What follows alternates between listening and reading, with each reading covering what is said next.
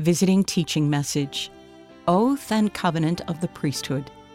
Prayerfully study this material and seek for inspiration to know what to share. How will understanding the purpose of Relief Society prepare daughters of God for the blessings of eternal life?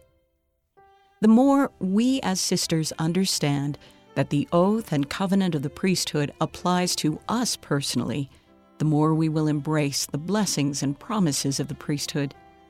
Elder M. Russell Ballard of the Quorum of the 12 Apostles said, "All who have made sacred covenants with the Lord and who honor those covenants are eligible to receive personal revelation, to be blessed by the ministering of angels, to commune with God, to receive the fullness of the gospel, and ultimately to become heirs alongside Jesus Christ of all our Father has."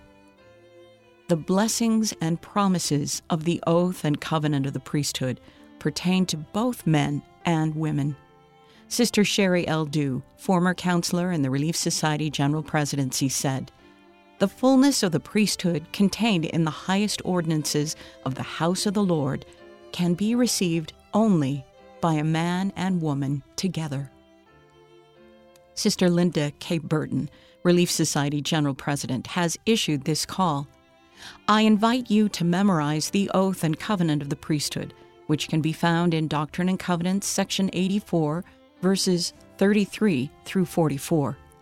By doing so, I promise you that the Holy Ghost will expand your understanding of the priesthood and inspire and uplift you in wonderful ways." Joseph Smith's instructions to the Relief Society were intended to prepare women to come in possession of the privileges and blessings and gifts of the priesthood. This would be accomplished through the ordinances of the temple. Temple ordinances are priesthood ordinances, but they do not bestow ecclesiastical office on men or women. These ordinances fulfill the Lord's promise that His people, women and men, would be endowed with power from on high. Doctrine and Covenants, section 38, verse 32. Additional scriptures and information. Doctrine and Covenants, section 84, verses 19 through 40. Section 121, verses 45 through 46. reliefsociety.lds.org. Consider this. What can you do to more fully understand and access the promised blessings of the oath and covenant of the priesthood? End of Visiting Teaching Message, Oath and Covenant of the Priesthood, read by Jane Wise.